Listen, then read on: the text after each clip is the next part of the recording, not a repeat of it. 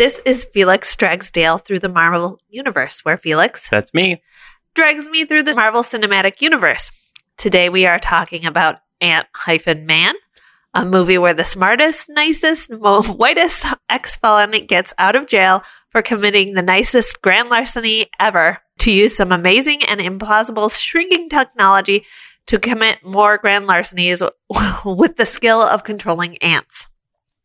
Ant-Man originally came out in 2015. It is supposedly the sixth film of six in the Phase 2 era of the Marvel Cinematic Universe, but really it's like the first film in Phase 3. Whatever you say, Felix. That's cool. Have you seen this movie before we saw it together? Unfortunately. Oh! Somebody did not like this movie.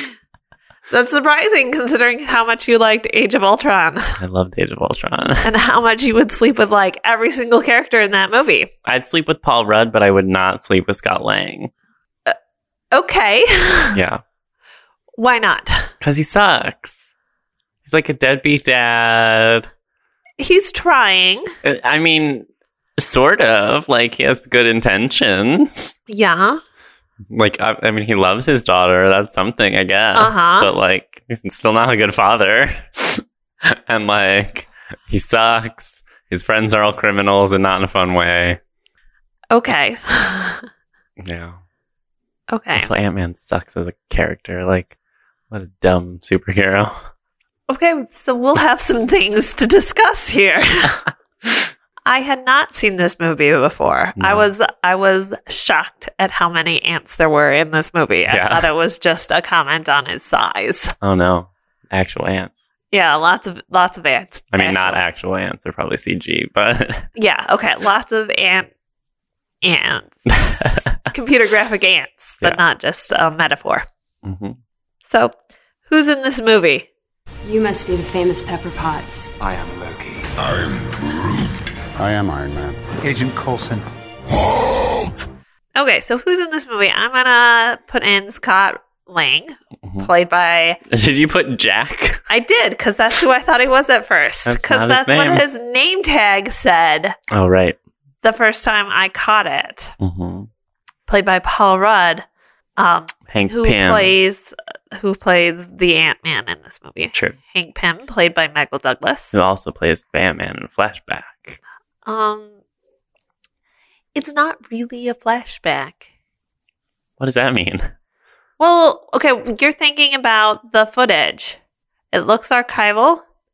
No, he has a flashback to his wife dying. Oh, yeah, that's right. There is also footage. There is an actual flashback. I'm thinking about the first thing we see.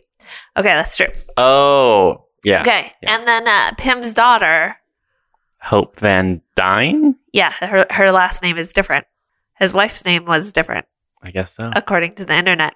Michelle Pfeiffer. According to this movie, her name is Janet. And in pictures, she has a very broad-brimmed sun hat and is looking down so you can never see her face. I think they hadn't cast Michelle Pfeiffer yet. We can cast that in the future. Uh-huh. Also... And she's played by Evangeline Lilly of Lost fame. Oh, I didn't know that. I didn't watch that show. Oh, she's in Lost. I just like her name. Oh.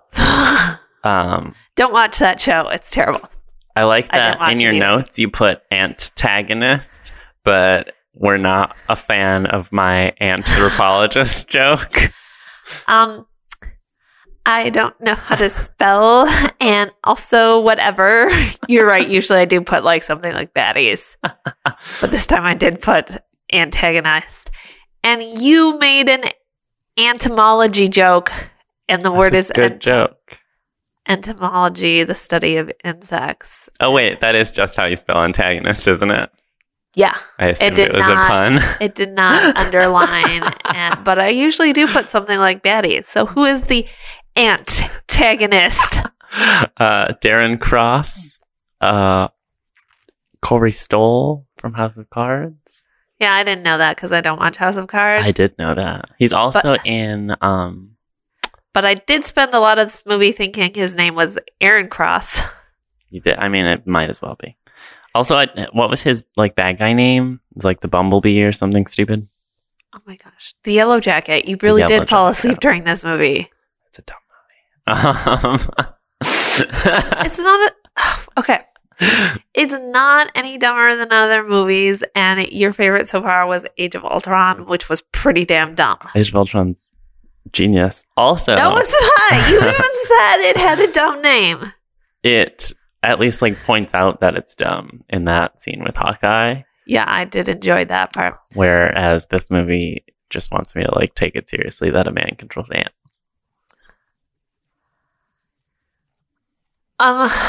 I have no comment for that. This movie was supposedly funnier than other movies, which I sort of agree with, but not at the same time sort of don't. It was like they went at it to be a comedy because Guardians of the Galaxy was so successful.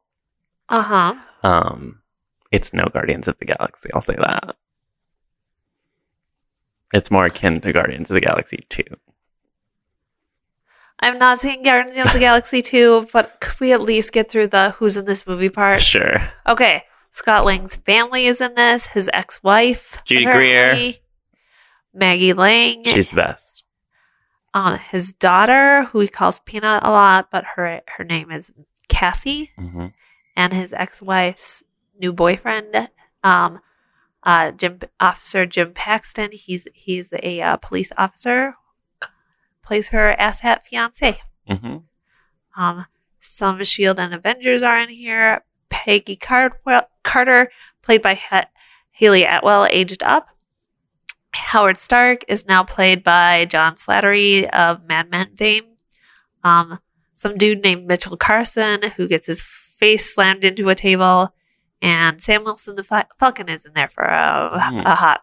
Mm-hmm. Then we have cons and ex-cons. We have Peachy. Who's Peachy? Peachy's the guy who punches him in the face. When does this happen? At the very beginning of the movie. Oh, when he's in jail? When he's in jail, you get punched by Peachy before you're released. Mm-hmm. It's a goodbye ritual. You get punched by Peachy, and then you get to punch Peachy. Yeah. And then Louise, which is everyone's favorite character. Uh-huh. I disagree. You disagree with people having a favorite character being this guy, or you don't like this guy? Like Michael Pena, I get it, but like I don't find it funny. You know? Oh. I like him, mm-hmm. and that's okay. A guy named Kurt, who is like is that T.I. or the Russian one? That's the Russian one. Okay. He's played by a guy named David. I think he's in Bones? I don't know. Maybe. Okay. And then Dave. That's T.I. Is T.I. He shouldn't be in movies. Okay.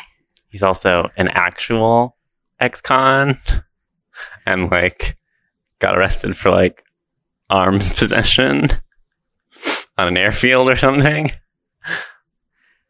Oh. Yeah. Okay. That's kind of random. But all right. Which brings us to my next category, randoms. There is a man named Dale who manages a Baskin Robbins. Yeah. A professional writer who is female and dates Louise's friend. And Stan Lee, mm-hmm. who plays a bartender. That's his cameo. I vaguely remember this. So, of those... one of them takes off their shirt one time. Yeah, not enough shirtlessness. And it was Paul Rudd when he was like training. Uh-huh. Totally hot. Like I wasn't expecting Paul Rudd to like get all muscular. Yeah. Yeah, Evangeline Lilly totally gives him the elevator, like, look up and down. Yeah. I bet she has a better body, though. She should have been shirtless instead. Whatever. Okay. He's cute. See, but that's the thing. I don't want Paul Rudd to be muscular. Like, he's, like, cute. I don't want him to try to be sexy. Okay, apparently you think you can't have your cake and eat it, too. You can't. Chris Pratt was cute. Then he got hot, and now he's a douchebag. Oh. I mean, I don't know him personally. Like, maybe he's still a nice person. He's very religious. Oh. But, like, in the films, his character became a douchebag. Okay, so, fuck, marry, kill. Scott Lang. Peter Quill. And a third one that I have to think up yet. Oh, Dr. Aaron Cross. So he doesn't take his shirt off in this movie. I know, but I know what you know what he looks like without his shirt. He takes his shirt off and his pants in House of Cards in like episode 1 of House of Cards. Oh, that's fast. Yeah. He's like fully naked and has a sex scene. I think I would, at this stage of the MCU that we're at right now during Ant-Man. Now I am regretting not putting what's his face in there. Bruce Banner. Oh. Okay, keep going with my original people. Okay. I guess I would kill Paul Rudd. That was not an option. Okay, sorry. That Scott was Scott Lang. I would kill Scott Lang. So you would kill the good guy. Yeah. Just so you couldn't sleep with his hot body. I'd fuck with the Bumblebee or whatever the hell his name is. Yellow jacket. It's an item of clothing. It is a color. Color clothing. Color clothing. It's not a jacket though. It's like a bodysuit. I know, but it is a insect metaphor. I know. It's stupid though. And then marry Peter Quill, I guess, but like he'd be an awful husband. Okay. Yeah. He would be terrible. I mean, honestly, like, Scott Lang would probably be the best husband, but he's the only one that's divorced, so that's not really a good sign. Sometimes things don't work out. I don't know. If I was married to Judy Greer, I think I'd try to make it work. She's funny. He's not married to Judy Greer. He's married to Maggie Lang. Judy Greer plays herself in everything she's in. Okay. So now we know that you would totally keep all the bad guys alive. Yeah. So you can fuck them. Oh, no, I mean, like, I don't want Obadiah or, like, I don't even like that one with the bad hair that you think is hot from Iron Man 3. Oh, I do think he's hot. The only and bad better hair I would date are, like, Ultron. I wouldn't date this Yellow Jacket guy. I would just sleep with him. And probably just the once. Like, drunk. Who else is a hot bad guy? Oh, Black Panther, because that's Michael B. Jordan. He's hot. Okay. Yeah, that's like it. None of the other bad guys are hot. Okay. Oh, well, Bucky, does Bucky count? Because I would totally marry Bucky. Yes, he counts. Yeah, definitely marry the Winter Soldier, for sure. Okay. So you are all over the bad guys. Yeah. So Felix likes bad boys. That's always been true, though. Like, I feel like Maleficent should have won. Cruella de Vil should have made her coat. I love puppies. Out of puppies. I mean, like, I'm sure she could have found an alternative fabric, but at the end of the day, like, it's going to be an animal either way, so why not puppies? You know how long it's been since I've seen 101 Dalmatians? Also, are you talking about the original one that's cartoony or the, like, live action? I honestly couldn't differentiate them because I don't think I've seen them in decades, but like... Because, like, what else is she going to make her coat out of? Glenn Close is fabulous in that movie, though. She wears acrylic nails over gloves. Revolutionary. Huh. That seems like that wouldn't work very well, but... Drag queens do it all the time now. And she had that long filtered cigarette. Oh my god, she's so stylish. Should we talk about the plot of Ant-Man now? Listen, 101 Dalmatians is a better movie than this one. So that is not true. Welcome to Felix Dragsdale through 101 Dalmatians. Please no. All right. So okay. We're on Earth. Yeah, it doesn't say Earth. I just wrote that because it was still there from Guardians of the Galaxy, or it reminded me of Guardians of the Galaxy, which also takes place on Earth in 1989. So does that mean that Paul Rudd and Star-Lord are the same age? No, because in 1989, Star-Lord gets kidnapped off of Earth, and in 1989 here, Pym just starts a company and quits S.H.I.E.L.D. Oh, that's right. We don't actually see Scott. Yeah. What a boring name, Scott. I mean, like, Peter's not a great name either, but at least his last name is Quill. That's kind of interesting. Sorry. So, the Tri-Skeleton is being built. Oh, which my web guy told me we are totally mispronouncing. Are we? Yeah. How's it pronounced? Like, Triskelion. No. Yeah. It's the Tri-Skeleton. Yeah. It's 100% the tri-skeleton. When did they reference this? You can see it being built. In the background? It's like the establishing shot and they're like building it. Oh. Uh-huh. I missed that. Yeah. And then they're at a big conference table, and then behind the conference table is a big plaque thing that says the Strategic Homeland Intervention Engagement Logistics Division. Such a stupid name. That's what you get when you're trying to make an acronym that sounds cool. Yeah. I did not realize it was supposed to be Peggy for like the full length of the scene until the very end. And I was like, is that supposed to be Peggy Carter? That's okay. I didn't realize it was supposed to be Howard Stark. There's another a-hole guy. And it's very distracting because we're mostly focused on like the weird digital de-aging of Michael Douglas. Yeah. Which is like, I think they're getting better at it because I remember them doing it to what's his face from Tron. And this was less distracting than that. Oh, that was really bad, yeah. And it helps that, like, I think it helps when you're de-aging somebody who you would know what they look like. And that who's, like, actually acting. Yeah, like, that looked like Michael Douglas at that age, at that time. Like, romancing the zone, Michael Douglas. They do it later to Tony. Sense to me. Boy. In, I think, the next movie, actually, in Civil War. And then... they do it in that Star Wars movie, but he's dead, so it looks super weird. Oh, yeah. No. So.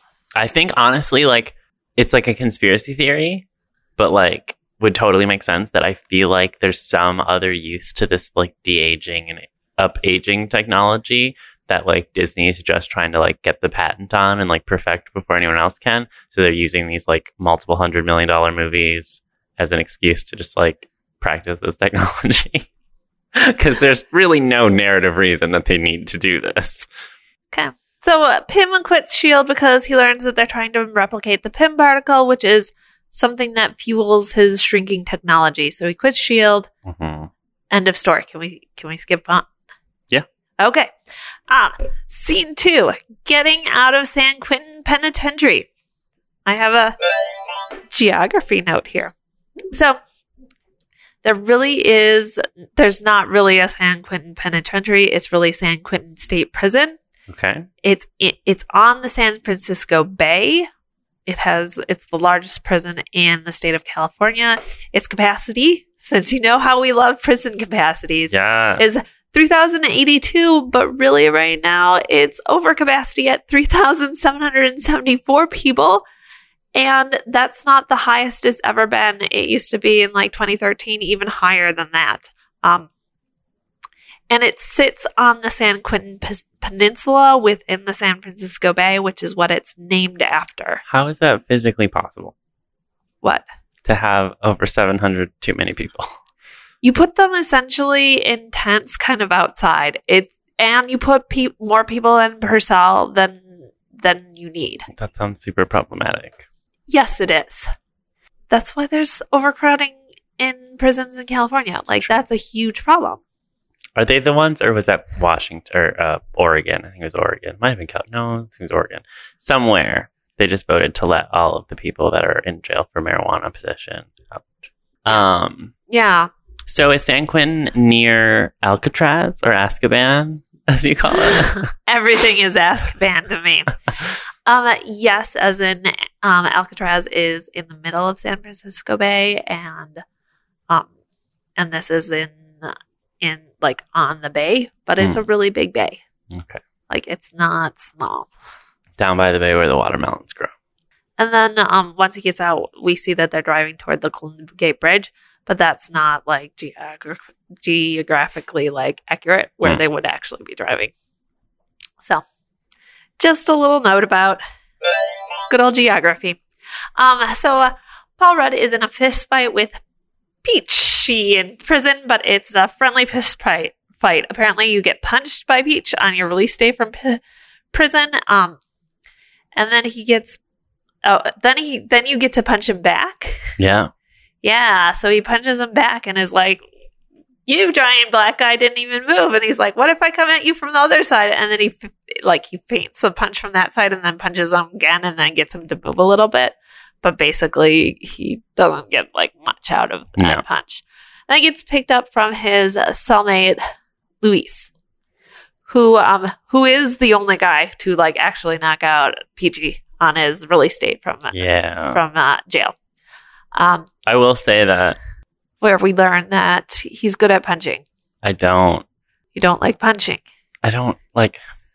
You don't like prison. I don't like. I'm not getting the comedy of being punched of this movie. Like already. Okay. Like, was that just supposed to be like a character building moment for when he punches that guy later? I think it's supposed to be funny because it's not what you expected. It's, like it's set up like this is a serious, like we're in a circle with a bunch of prisoners, like this is really bad, like you're standing across from like a big black dude, you're looking nervous, like you were totally going to get your ass whipped, and it turns out you're getting out of jail today. Yeah. Like it's the juxtaposition of that. Sounds like the prison guards are not doing a very good job. Well, they have 700 extra prisoners to look after. And and like, so it's like, that's what I get out of it. Yeah. Okay. So, he is picked up by his cellmate, who hooks him up with a place to stay. It's the Milgram Hotel, which has always got a pumping party downstairs. And Luis had lots of bad things happen while he was in jail. His girlfriend left him. His mom died. And his dad got deported. But he got the van. Yeah. Which is like this beige like thing with this weird window. Mm-hmm. Want to make any comments on that van? Sucks. It sucks. I think it comes up in the second movie. I will say, like, I went into Ant-Man and the Wasp wanting to hate it because I didn't like this movie, but it's much funnier. Okay. And just like a better narrative in general. And the bad guys. Yeah. Also sucks, but like it's Lawrence Fishburne's involved, so it's a little better. I don't know. Yeah, like one of the things I think that happened during this movie is the original writer of this movie was Edgar Wright. Yeah. And there was like a creative differences. Yeah, and like Edgar Wright is very funny, but it's a much different way. And so in the exchanging of hands, I think like some of the Edgar Wright funny comes through, but like it's not executed in the same way you would have. And so it kind of loses some of the same tone, along with the fact that he really wrote it to be a standalone movie instead of part of the Marvel Cinematic Universe movie universe series. Yeah. And so then you're trying to like shove this kind of square peg in a round hole, and like you gotta whittle some stuff away, and then things don't quite make sense. So that may be part of it. I know people who really, really like this movie. And everyone loves this movie. Favorite one. They're incorrect. Well, that's coming from a man who loves Aldron and would totally. I would just make out with those metal lips all day long. Totally make out with them, and that's your favorite movie. That's not my favorite. Civil War is my favorite. Oh, yeah. Oh, no. I know that's next on the docket. Well, yeah. So I think Civil War is my favorite. So the ones that I genuinely like are Civil War and Spider-Man and the first Iron Man. And then the ones that I like, ironically like, are Age of Ultron and, well, Infinity War was pretty good. I don't know where that one stands for me. There's a lot happening there. Guardians 1, I like. Guardians 2, I don't like very much. I haven't seen that, but we'll get there. We'll get there. However, Scott Lang thinks he's going to be just fine getting out of jail, and he does. He has a master's degree in electronic engineering, which like this brings up so much stuff for me from a policy standpoint. So I think there's so much to talk about how hard it is for like ex-cons to actually get jobs and actually find housing, because there is so much discrimination against them. So it's no wonder that so many of them reoffend, because you just like, it's so hard. Yeah. I mean, like, but that's like a trade.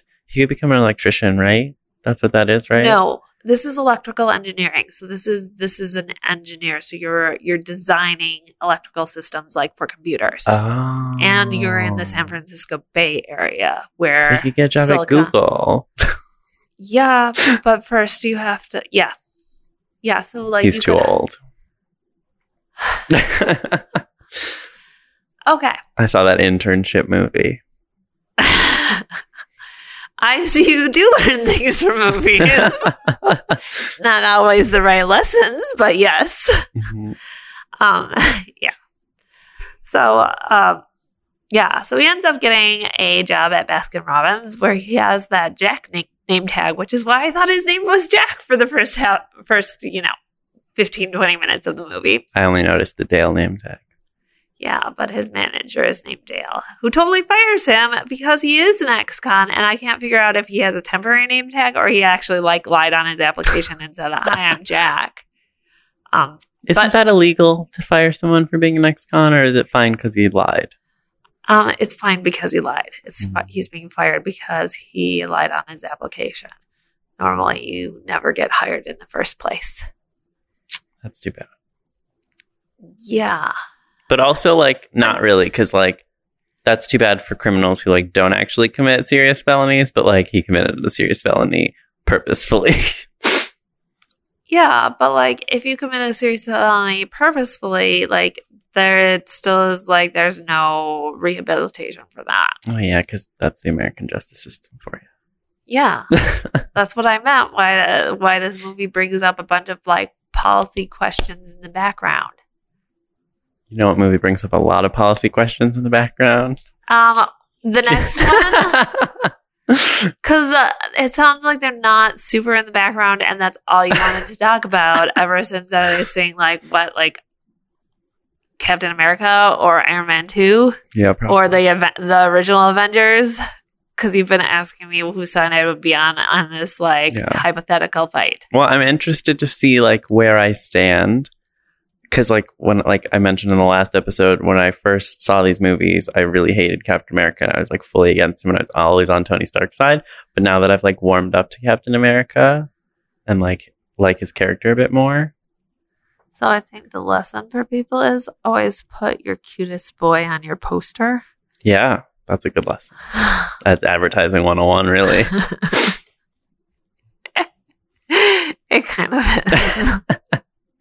His 2013 sex sells. Meanwhile, this is a real problem. True. For real people in the real American justice system, not just in a superhero world. Yes. Yes. Well, yeah. So basically, he gets fired from Baskin Robbins. Oh, but his crime was that he burgled the company he used to work for that he got fired from, Vista, because he was essentially a whistleblower. Like Windows Vista? No. No, the company is called Vista. Windows Vista was made by Microsoft Corporation. Because they were overcharging their customers by millions. So he broke in and hacked in and gave back the customers all the money that they had been overcharged and then drove the CEO's Bentley into his pool. Yeah, that's called capitalism. Get used to it. Yeah, but there should be laws that protect whistleblowers, and then that's a whole. Was he really a whistleblower? That's what Dale says when he fires him. He says that's a really cool crime. When the summary was you were a whistleblower and got fired. But they have to be doing something illegal for him to be a whistleblower. They have to be doing something unethical for him to be a whistleblower. All of capitalism is unethical. I don't agree with that statement. I think this is why you, like Ultron, cannot see the difference between good and evil and destroying you can't say that overcharging someone $20 is ethical, but overcharging someone $1 million is unethical if they can afford it. I cannot say anything about this theoretical fictional crime and theoretical fictional universe that does not actually exist, also, that I don't know the actual details about. It's not burglary if you stole a car. It's Grand Theft Auto. You do not know the penal code. I know Grand Theft Auto. You know a video game. I do. It's Grand Theft because it's over $1,000 or $10,000. One of the two. I don't care. And if it was a Bentley, it was definitely over $10,000. So it's definitely Grand Theft. Or well, he didn't steal it. He left it on his property. He just destroyed it. So that's vandalism. Maybe he had to steal it to destroy it.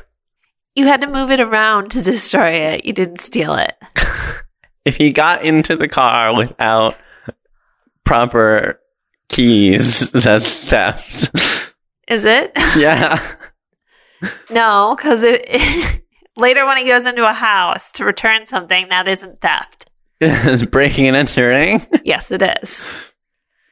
Anyway, not the point. He's a criminal. He's a criminal. He should have his hands cut off. He's the nicest criminal.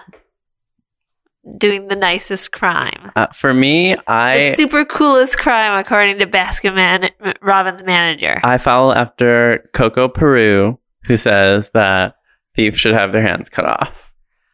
And people who spray paint. I don't know who that is, and that person sounds like an a-hole. She's a drag queen. Okay. So after he gets fired from Baskin Robbins, though, he gets a free smoothie, though. Oh, that makes it all better. Yeah. And Dale says he'll look away. He'll pretend he didn't see it. Okay. So we're moving through this plot super slowly because we are like more than half an hour in. There's not much to it, though. There is super much to it. Is there? Yes. Okay. So Okay, let's go. So at Pym Industries / being renamed Cross Industries, Dr. Hank Pym is retired but comes in to see an announcement. Darren Cross is investigating a technology that can reduce the distance between atoms and like a legendary Ant-Man. He's renaming the company Cross Technology because he put it on the little like model of the new building. He shows some like what probably is S.H.I.E.L.D. like historical footage or is made to look like that. And introduces a new thing called the Yellow Jacket. It's a color plus an item of clothing, Felix. The Bumblebee. Okay, you wear your Bumblebee outside in the snow. The video that introduces and advertises it says that it is an amazing tool in the quest for a simpler time. This is where I think it's supposed to be funny, but doesn't hit its mark. Because what it basically says, or what it says, because I transcribed it, is we live in an era in which weapons we use to protect ourselves are undermined by constant surveillance. It's time to return to a simpler age. And this thing is just like, number one, like surveillance, because it's tiny, and they advertise it as like being able to do surveillance, like corporate espionage. And do like crazy shit like execute diplomats. So it's like an assassination like suit. Yeah. And they're like, oh, it's a simpler time when no, it's like, it's less of a simpler time. It's like crazy. Well, it's like suggesting like going back before all this red tape when you could just kill people.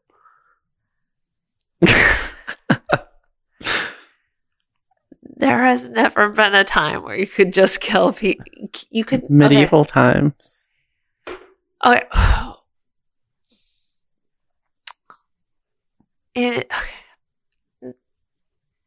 No. It's like the common like mantra of like the NRA and like arms dealers. Yeah. So that's like low level people, but what they're essentially suggesting is like killing high level people. Yeah. And that's something that people are going to retaliate against. Yeah. But they can't retaliate if you're small and ant-sized. We're not going to talk about this anymore because it's stupid. And this is something that I think was supposed to be funny, but just missed its mark. Yeah. So, do you think it was supposed to be funny? I mean, like, kind of. I mean, it's a little funny. Okay. I guess. I don't know. I just thought it was like a commentary on like our current political like. Okay. Anyway, concerned guy Frank says, so it's a suit. But then he says, I'm concerned what our enemies could do with this. And then Evangeline / Hope, the daughter, tells her father that they can't shrink a person yet. But they're getting closer. So then we learn that she's like a corporate spy for her dad. Yeah. But she does actually hate her dad. So like her cover that she hates her dad is kind of true. Yes. But she's still working for him. Yes. One of the other guys is totally in. He's the guy who originally wanted to replicate the Pym particle back in the S.H.I.E.L.D. flashback in 1989. And yeah. Also, so Pym like hates Tony Stark and like Howard. I think he's just jealous because like they were very arrogant and like narcissistic. So yes, they like I told agree with that. So they told everyone about their inventions, and like that's why they're billionaires. And Pym like kept his secret because he didn't want it to fall into the wrong hands, which happens in every Iron Man movie, and that's why he's not as rich as them, and that's why his company's being taken over by a bald guy. Which like so did Stark Industries with Obadiah, but like he fixed that eventually. Yeah, but doesn't this get fixed too with the bald guy? Yes, but like, and also he gets plenty rich. I mean, he's rich, but like he's not Tony Stark rich. Yeah, but also his father didn't found the company, so he didn't inherit something. That's true. And also, once you're a certain amount of rich, you're doing fine. Are you? Should we look at your bank account? I mean, like, he didn't seem, like, rich to me. Like, he seemed, like, upper middle. Like, I can afford to live in the San Francisco Bay in a house that, like, costs $1 million, but should only cost, like, $20,000. Well, no, his house is kind of nice, but still not, like, super nice. Like, San Francisco is just absurdly overpriced. Yes, it is. But, like, that was it. Like, he didn't have any, like, fancy, like, buildings or anything like that. I mean, there was other than his fancy building that was being renamed and taken away from him. Yes, but so that's he didn't a own separate it. issue. So he obviously wasn't that rich. Corporate takeover. Yeah, but that doesn't happen to like that doesn't matter how rich you are. The same thing happened to Tony Stark. But that was because he was an alcoholic. Iron Man.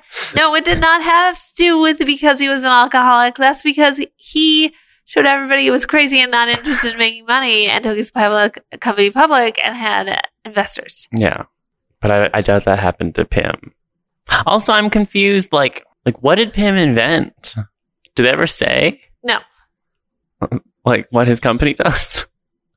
No, they definitely do not. Okay. Because, no, they don't.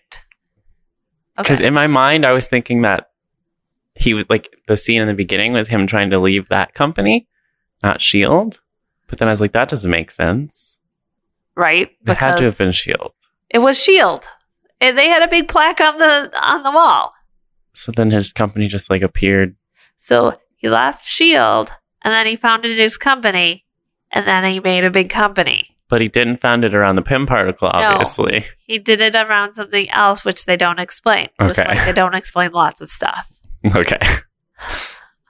So, next scene, birthday something party. much pleasanter. Scott Lang goes to his daughter's birthday party. Yeah, and he's not supposed to be there because he has a restraining order. No, he was not invited. Okay. And he's not paying child support at this point because he just got out of jail. Which seems fair. Fair that he shouldn't be expected to pay child support at this time, or that he. Well, I mean, come to the party. It seems like it's been a while because he was working at Baskin Robbins, so maybe he should be. Yeah.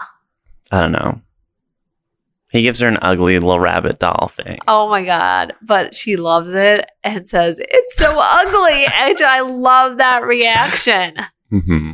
Yeah, that was a great script writing. A great performance by that child actor. She's the most interesting character in the movie. The daughter? Yeah. At least in the second one. I like her in that one. Oh, she comes back in the second one? Yeah. Okay. Yeah. Well, in this one, she's pretty darn good. Like, especially for being like a small child who likes stuffed animals and a thing that's like really ugly and says, "You're my bestest friend." I still don't like her as much as the little boy from Iron Man 3, though. That's okay. I like her more than that little boy, so whatever. And then they have some adult conversations outside the house. And we meet the new boyfriend, who is a cop, and as he's leaving, he's taking like the funny beige van with the round windows in the back, and he honks the horn, which makes the funny song. Please sing it, Felix. The horn sound. I got nothing. Beep beep beep beep beep beep beep beep beep beep, kind of like that.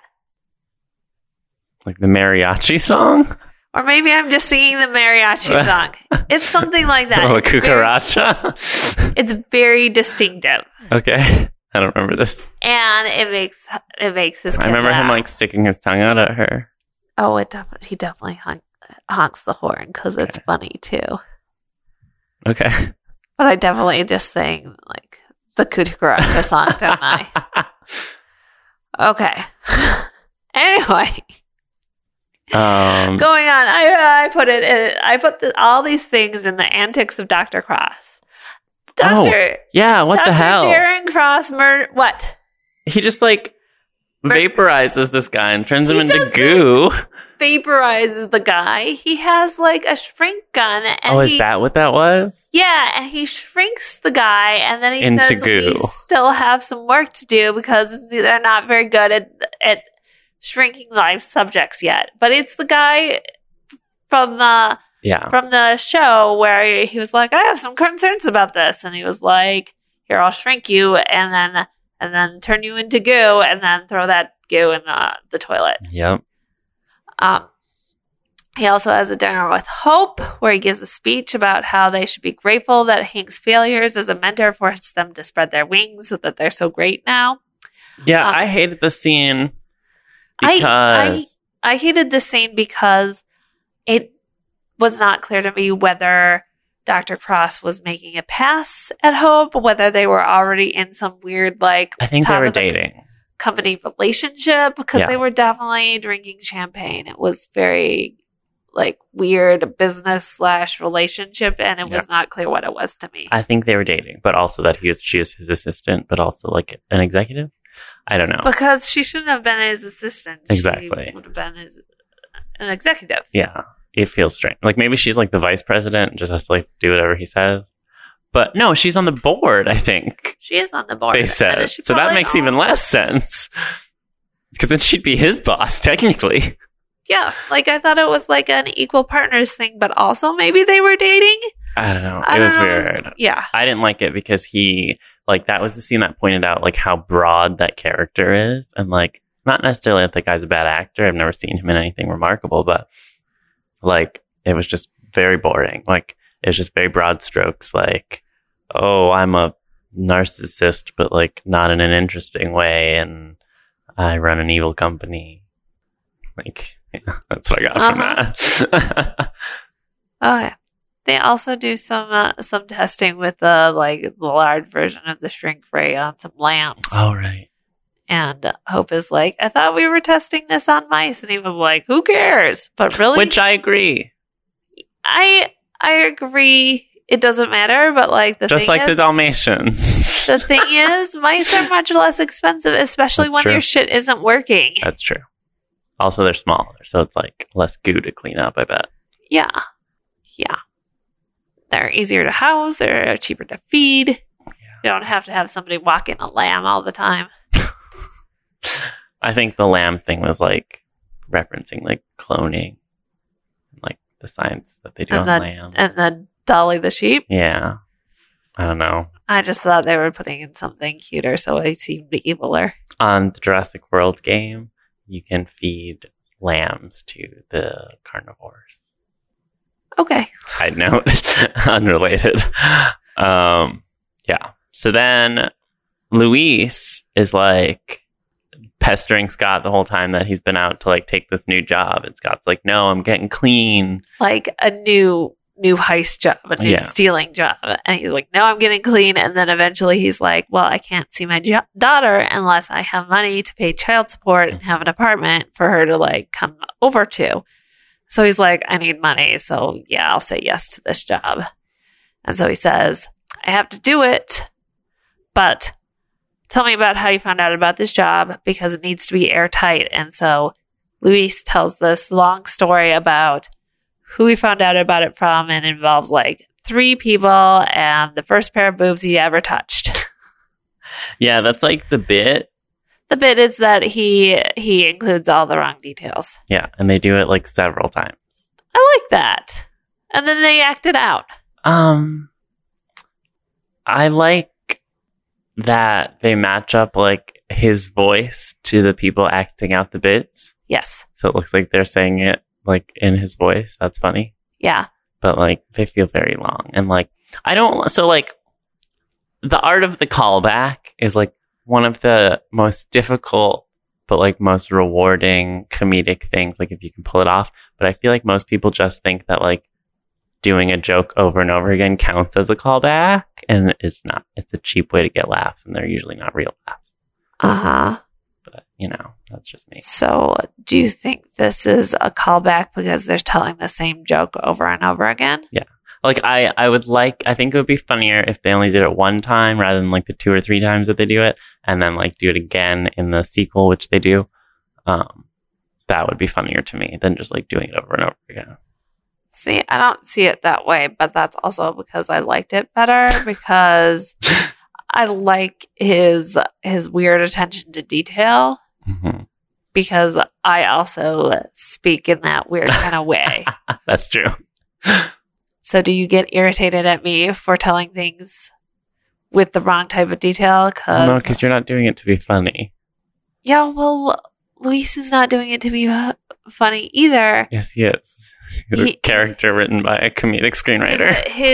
His character, the screenwriting is. Yeah. That's what I take issue with.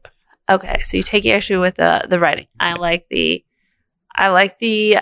character idea, and I like the like actually acting it out, and I like when he talks about what he likes with like the talking about the rosé and talking about like that art that he likes later, things like that. Mm-hmm. And like the girl with the boobs. I mean, she's not a girl anymore. She's a woman. Who? Emily, the housekeeper. Oh, right. The first pair of boobs he ever touched, which I assume was when she was pre-18, because I'm guessing that they were both touching boobs or having boobs touched before they were 18 years old. Mm-hmm. Anyway, because that seems like a detail somebody would actually add. Yeah. You just told me about a freaking like what you can feed your dinosaurs in a game. Exactly. A detail somebody would actually add. Mm-hmm. Although it was kind of a waste of time in a movie. Sure. But this one was actually funny. Yeah. Okay. So the moral of the story is that, not the moral, but the point is that there's an old rich man who has a safe. Who has a really nice safe. He has a nice house, and he's going to be gone for a whole week. Yeah. So he's like, okay. And it's the housekeeper who knows about the safe. So he's like, okay, seems good. So they do it. They do some preparation for it where they take out the telephone wire so that he's doing parkour up the side of this 3-story home. Parkours up the side of the... Yeah, I was like, Paul Rudd is very good at climbing. Parkour. I don't know what that was about. Electronics and hacking it through fingerprint locks. Yeah. As well, once he gets through the fingerprint lock, then there is like a big old like person size like actual like steel safe in there, and then he freezes that. So he's also good at that stuff. So he's like a safe cracker. Yeah, I mean he does have a master's degree in electronic engineering, and that involves probably a fair amount of like physics knowledge in general. So it kind of makes sense, but like he's very good and resourceful. Yeah. Once he gets inside, there is only a motorcycle suit. Yeah. They were like really harping on how it was only a motorcycle suit and why would he keep just that in the safe? And like, I'm like, that looks like an expensive motorcycle suit. And like the helmet's very fancy. And also he's an inventor, which like I feel like you would know if you did your research. So yes. Yeah. And Hank is watching via a bug. Yes. Like a literal ant. Yes. With a camera on it. Yeah. But you expect if you have a safe that big, you're going to have a bunch of money or jewels in it. And if you have a motorcycle suit, it's not helpful to like keep it locked away in the basement in 2 sets of safes, especially if you want to go motorcycling, because you want to keep it in your closet near the door. And also, not many people are going to be interested in stealing that because they're not your size. Yeah. Because you have to be very specific about like... Which is another thing that confused me because he wears it. So that means that like they have to be the same size. Yeah. Unless they use like the Pym particles to shrink and enlarge the suit to fit. I don't remember them standing next to each other, so I don't remember how tall they were respectively. But like, I would imagine that Michael Douglas has gained some weight since he was running around being the Ant-Man. Yeah. Yeah. So Paul Rudd takes it and then goes home, and then he eventually tries it on in the bathroom because he's sharing a hotel room with 3 other guys. Mm-hmm. Kurt, the Russian one, Dave, the TI one, and Louise, the funny one. Mm-hmm. So he puts on the suit, and then he ends up shrinking in the bathtub. And then Michael Douglas talks to him and calls him Scott, which like surprised me because I thought his name was Jack up until this point in the movie. And he gives him a trial by fire or water because his roommate comes in and starts filling the bathtub and also getting naked. And is like, and then he slips through the cracks in the floor and goes to the party where he has to avoid a bunch of people's dancing feet, and spilling drinks and record scratching, and then gets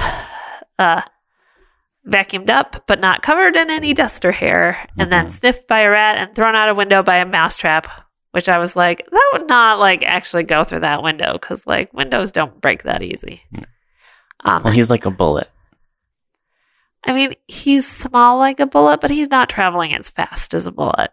Well, so I'm not going to explain this right because I hate physics and it's fictional physics, but yeah, it's absolutely fictional physics. The way they explain it is something to the effect of when he shrinks to that size, he maintains the mass that he has at his normal size. Which, okay, yeah. I have so many problems with this because, like, I understand what they're trying to do because they're trying to, like, mash it all together and be like, you still have the same amount of energy that you do and the same amount of...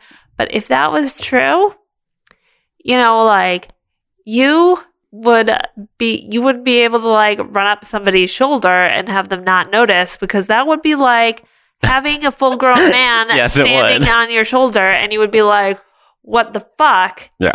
My shoulder is really heavy.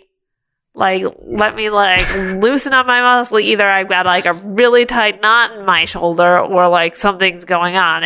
Or you're running up somebody's pants and you're like, why is somebody pulling my pants down? You know, like... Yeah. And like they stick to it when he gets big in the later movies. Like I watched this whole video about how the science would work. But like basically it like wears him out. Like it makes him tired because like his bodily functions aren't processing at that size the way that they would for when he's normal size. So that is semi-realistic, I guess. Because like elephants. But there's a whole thing about it. Okay. Anyway, it all doesn't make sense. Yeah. Yeah. So he falls out the window. It's supposed to be like, you're supposed to be like, yeah, have the energy. Anyway. And lands on this car and makes a little like ding in it.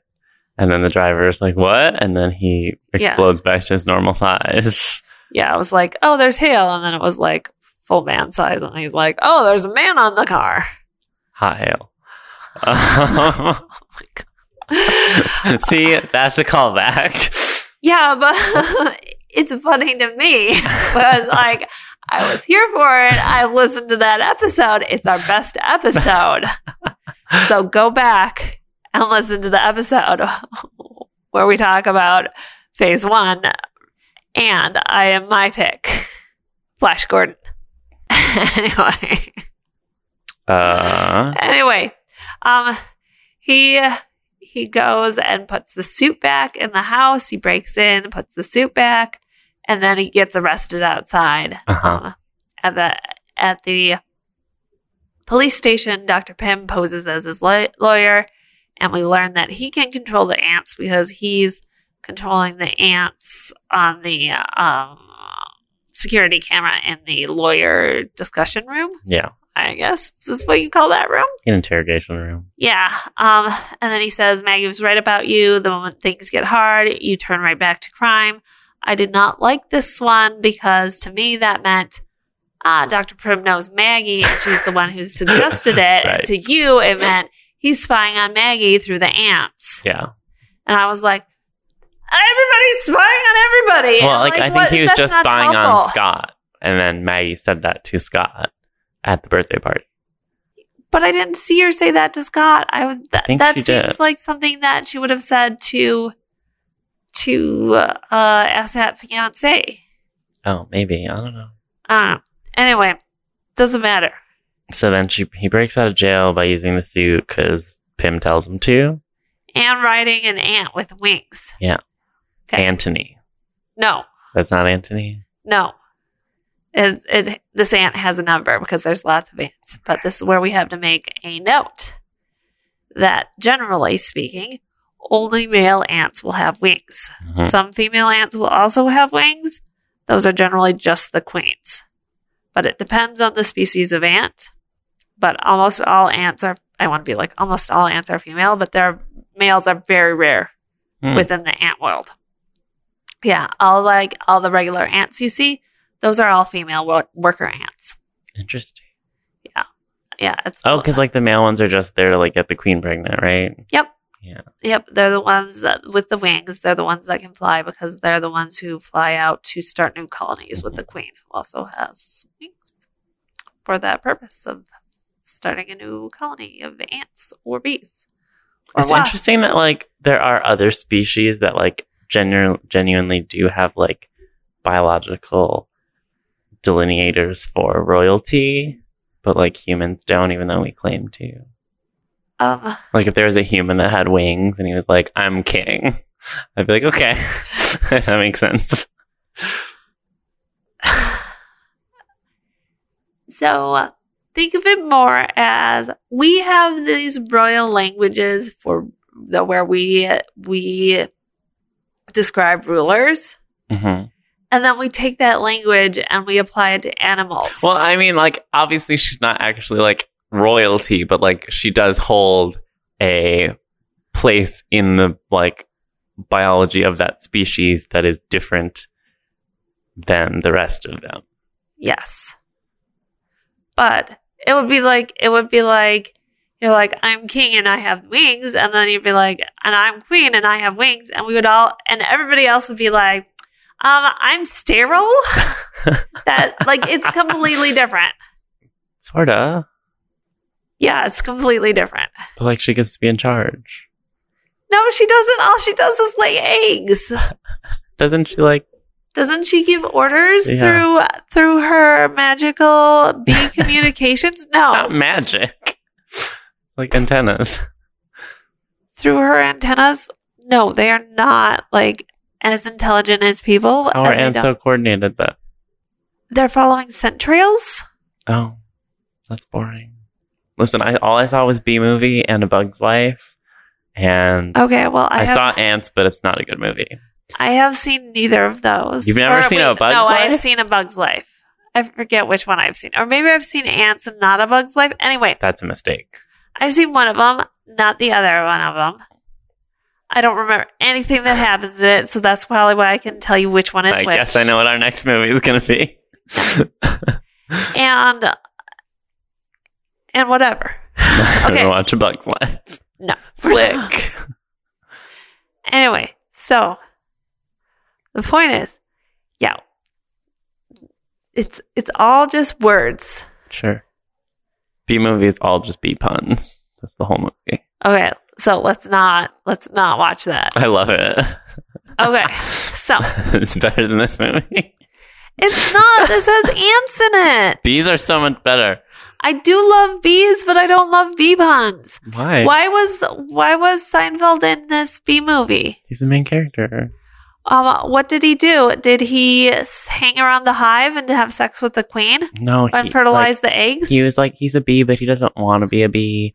Then that doesn't make any sense. He wants to basically be a human. And so because at first he wants to be a worker bee, and go out and pollinate the flowers. But they're like, you're born into your role. Like I said, biologically, they're different. And he's like, I don't agree with that. So he goes out and he falls in love with a human woman. And then he discovers that humans are using honey for their own commercial gain, and he files a lawsuit against the human race. It's a great movie. You know how many movies I've watched with you that I hate, and we finally come to one that I actually sort of like because it has a bunch of ants in it. And you can't help but bring up every single other movie you possibly can. With bugs. I don't care. You like bugs. I like bugs? No. I don't want to hear your puns. I'm done. Okay. So, Scott Lang puts the suit back, gets arrested, escapes by riding on a male winged ant in the tiny suit. And then he passes out on the ant and then wakes up in a bed wearing somebody else's pajamas and having a mean-looking woman with a mean-looking wig on her head staring at him, who is Hope Van Dyke. Dyne. And he's surrounded by ants. And he's surrounded by big ants. That apparently have the most painful bite. Totally in the world. True. This is called a bullet ant. They are 4 on the Schmidt pain index. There's one other wasp that kind of rivals them for that top spot, but it's 24 hours of pain that feels like you've been shot, and people go into convulsions. That sounds fun. It's that painful. Yeah, it was really How is it poisonous or venomous rather? Yes. Interesting. It has to do with your sodium ion channels, I believe. But yeah. See, bugs suck. They're super interesting. They just want to cause you pain. They don't and be want to creepy cause and gross. You pain. And they just want you to not step on them. Well, don't be small then. Oh my gosh. Okay. Anyway, so he wakes up. Don't step on him. He comes downstairs. He learns the plot of the movie and Dr. Pym's history and plan. We also learned that it was actually Hope that called the police on him. Yeah, but we don't learn that till later. Really? Yeah. I thought we learned that now. Oh, I don't know. I remember learning it later. Dr. Pym is able to control the ants and have them put sugar in his tea. Gross. He learned that the atomic shrinking technology was too dangerous, so he quit S.H.I.E.L.D. and founded his own company. He took on as his assistant the son he never had, which is totally sad for his actual daughter. But that's Darren Cross, now the head of the company or co-head of the company with Hope, whatever that is. Darren wants the Pym particle and is becoming the villain. Hope voted to let Cross take over the company, was the deciding vote on the board of directors, but Hope came back to Dr. Hank Pym when she realized how close Darren Cross was to actually getting the Pym particle and shrinking people, and says, Scott Lang, you must defeat him using your parkour abilities and the Ant-Man suit, because ants can lift up to 50 times their body weight, which is not what this suit does. Yeah. I don't know why he mentions that. I mean, it's true, but that suit does not give you the power to lift 50 times your own body weight. It does, though. No, it doesn't. It does. And also, 50 times your own body weight when you're that small is not that much. He maintains his body weight. No, he doesn't. He can lift cars. No, he can't. Oh, when he gets big. Oh, okay. he does not get big in this movie. That's true. It does not give you the power of an ant. The power to control ants comes from this like hearing aid piece that you like. It's so stupid. This movie is so dumb. Yes. Yeah. So then he asked the best question of all time. Why not just call the Avengers? I think this is a very good answer. And he says, I spent half my life keeping this technology out of Stark's hand, first meaning Howard Stark. And he sure isn't going to hand it over to Iron Man because it's not some stupid Iron Man suit. It's more powerful than that. Let's be honest. Iron Man suit's cooler. Okay. Iron Man can fly. That's true. Why not use the ants? The answer is they're ants. They need a leader. Why not use Hope? Because Pym says so, and she's too close to cross or something. Why not wear it herself? And then he gives a speech about how he disappointed his daughter, and that Scott should be the hero his daughter thinks he is. And it turns out it also kind of like fries your brain after a while. Also, I just want to point out that like Michael Douglas is old now. Yeah, I think. And you need to, like, be totally ripped to wear that suit effectively. They're, like, alluding to the fact that, like, he's afraid that what happened to his wife would happen to his daughter. Yes. And he doesn't want to lose her. But, like, he never comes out and says that outright. And it's just, like, an objective fact that she brings up multiple times that she is more competent and qualified to be doing this than Scott is. Yeah. Yeah, like, it has to be hard to be Hope because, like, her mother's kind of a jackass. Yeah. And then he says that, Pym says that if Scott helps him, he guarantees that he can see his daughter. And then he says, my days of breaking in and stealing shit are over, except that he's like, what can I do? And he says, break in and steal some shit, which is what they do. So the plot of the movie is it's a heist movie. I think that line was written for the trailer. Yeah. Stakes are getting higher. The cops, including boyfriend, fiance, asshat, realize that the fake lawyer is Dr. Pym, and there's like something fishy going on, especially because he escaped from jail. Mm-hmm. And Cross successfully shrinks one of those lamps. He probably ate it. It makes more sense to eat it when it's full size rather than be like, it's an insect and here's a bunch of bones. It's not so great. Okay. Training montage. Also, like... Oh, okay. On the one hand, yes, I can see how this technology could be used for evil, because, like, all technology could be used for evil. But, like, if you can shrink and grow animals, like livestock, you could grow animals so big and end world hunger, like, immediately. And he didn't think about that. It's supposed to be that it has the same amount of atoms and molecules. The space in between them are different. So it's really that it might be bigger or smaller, but it still has the same amount of stuff in it. So it's not really helpful. I don't know. It's fake. It's fake. Yeah, it's fake. I bet there's some reason. Okay. Are we ready for the training montage? Yep. Okay. So it starts with the training of diving through a keyhole, running at it, getting small to go through the keyhole, and then getting big again. Which is funny because Hope's just like annoyed because she could do it in the suit, obviously. But also, like, that seems like I suppose in like the heat of battle, if you're like running from someone, that could be convenient. But like, why not just stay small the whole time? Why not just run up the wall and climb through the keyhole? Because it takes longer because your feet are really small. Sure, but like it's less difficult. You have to climb up something really high. He seems to be able to stick to walls like Spider-Man when he's tiny. Yeah, but like, okay. I don't, like, why am I defending this stupid thing? Like, maybe it's the difference between, hey, climb up something 50 stories high and then back down again, or do this thing that's simpler. I suppose. Also, why not just go under the door? It's like the thing of like, why do I have to do my homework? It's to prove that you can like do it on a test.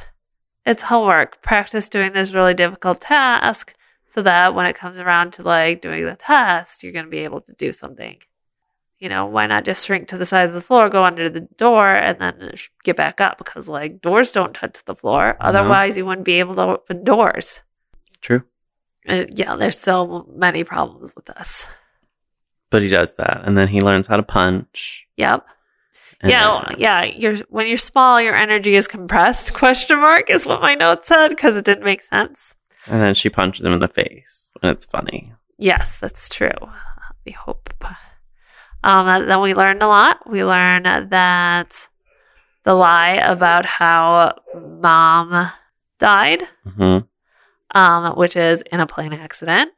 We learned about the regulator, the size regulator, and what subatomic means. It means you go to a quantum state where you don't care about anything and lose all sense of yourself and time and space and everything, which is obviously like what happened to mom. We learn about ants. Hymenoptera. We learn about crazy ants. These are actually the version that we have in this movie are actually called tawny or raspberry crazy ants. They are not native to the United States. They are, but they are common now in parts of the U.S., including Texas, and they can fry out your electricity. Bullet ants. They are number 1 on the Schmidt pain index. They're native to mostly Nicaragua, but parts of Central and South America. They're over an inch long, so they're really long, and they're really like handsome looking ants. You look at me weird. I can see that. I know that everybody like listening right now is also probably looking at me weird, but they are, and also I love bugs. And this is where I'm going to plug my Instagram account. Which is called Bug Surprise with the Z in it because it's like a prize. But there is some idiot on the internet on YouTube who goes around and gets like stung and bitten by all of these like crazy wasps and ants. And there is some idiot. I suppose. Yeah. Do it for the vine. Yeah, and so he goes and gets a bullet ant, and it's just really nice looking ant. I mean, it's really big, but gross. But like the other thing about it is like, and he did this with a red velvet ant too. But like he has to like coax them into stinging him, basically. Because, like, he'll take them and he'll put them in, like, a little bell jar and then put them against his arm. And they'll, like this bullet ant was, like, just trying to climb out the top of the bell jar where there's just glass. And it didn't want to sting him. He doesn't do it until he grabs them with, like, the forceps, which are basically tweezers, and, like, holds them against his arm until they sting him. Same thing when he did it with a red velvet ant, which is the only other one I've bothered to see, where this ant did not want to sting him. He was like against the glass, and he would just kept like nibbling at the edge of the glass to try to get out, and wouldn't sting him until he held him with the forceps. Okay, some people have interesting hobbies. Yeah. Carpenter ants. I hate carpenter ants. Okay. You want to tell me about something? They were like in my house, and like not like in mass, so they weren't like being termites, but like there was like, because they're big. Yeah. And there was one in my bedroom, and it freaked me the fuck out because it's like on my pillow, and I was like, what is this giant thing on my pillow? And then the next day I found one in the hallway, also upstairs, and I was like, how are these ants getting in the house, and why are they upstairs, and why aren't they like in a pack like ants usually are? And like it seemed weird because like they were in such separate areas of the house, but still like on the second floor. It was very confusing, and then we never saw any more. So gross. Okay. I hate bugs. I hate large bugs. Like, I don't mind like a tiny ant, but like when you can see detail on a bug just like at normal distance, that's disgusting. Okay. The worst are spiders. You know I love spiders. Gross. Okay. Anyway, these are kind of like the main ants in this movie. This is what the flying ants are that Ant-Man like rides around on and flies around on all the time. The male carpenter ants. And then there's also fire ants, which are red and smaller. They make rafts? Yeah. Okay, so what does that mean? They not that they like physically assemble a raft, but they all get together and like hold on to each other. Oh yeah. Like they're the physical body full of just ants. So ants, gross. Ants. Yeah, but it's helpful if you're like trying to survive a like flood. You know how you stop that? You pour boiling water on them. Pour boiling water on your raft of ants in a flood. No, to like get them off your sidewalk. Okay. So this is just general ant advice. Yes. Okay. Or baby powder. Not specific to ant rafts. Okay. Well, because if you just use regular water, they'll just float. Yeah. Also, don't drop popsicle sticks outside on your property because they'll come. That is really good advice. Yeah. Michael Douglas describes them as architects to get you out of a tight spot because they can hold on to each other. We learn about the plan. They look at floor plans and guard stations.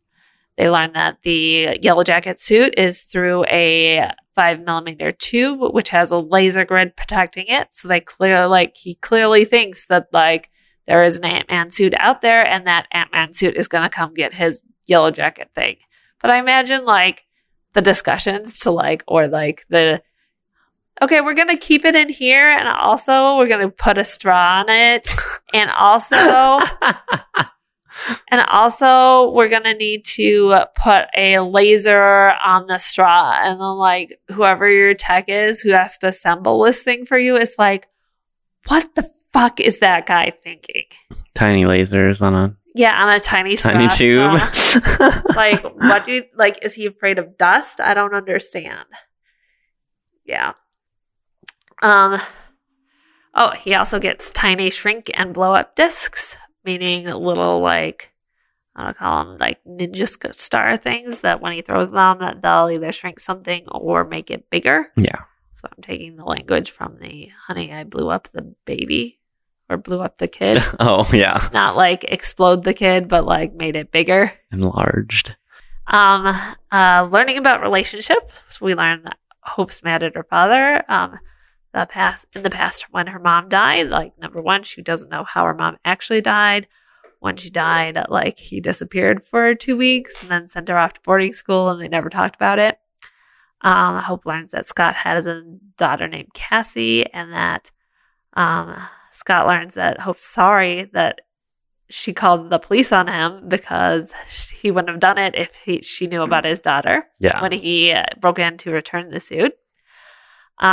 Which in her, like, really, she was just trying to get to be the one who wears the Ant-Man suit and pulls off the heist, which she is qualified for. Yeah. More so than Scott. Scott learns how to relate to ants and control them using the hearing aid thing. Yeah. Hope eventually learns how her mom died in 1987. She was the Wasp, and she shrunk to subatomic levels when trying to squeeze between some atoms to get into a nuclear bomb, which really is a thing that doesn't make sense to me. Because it's not an atom bomb?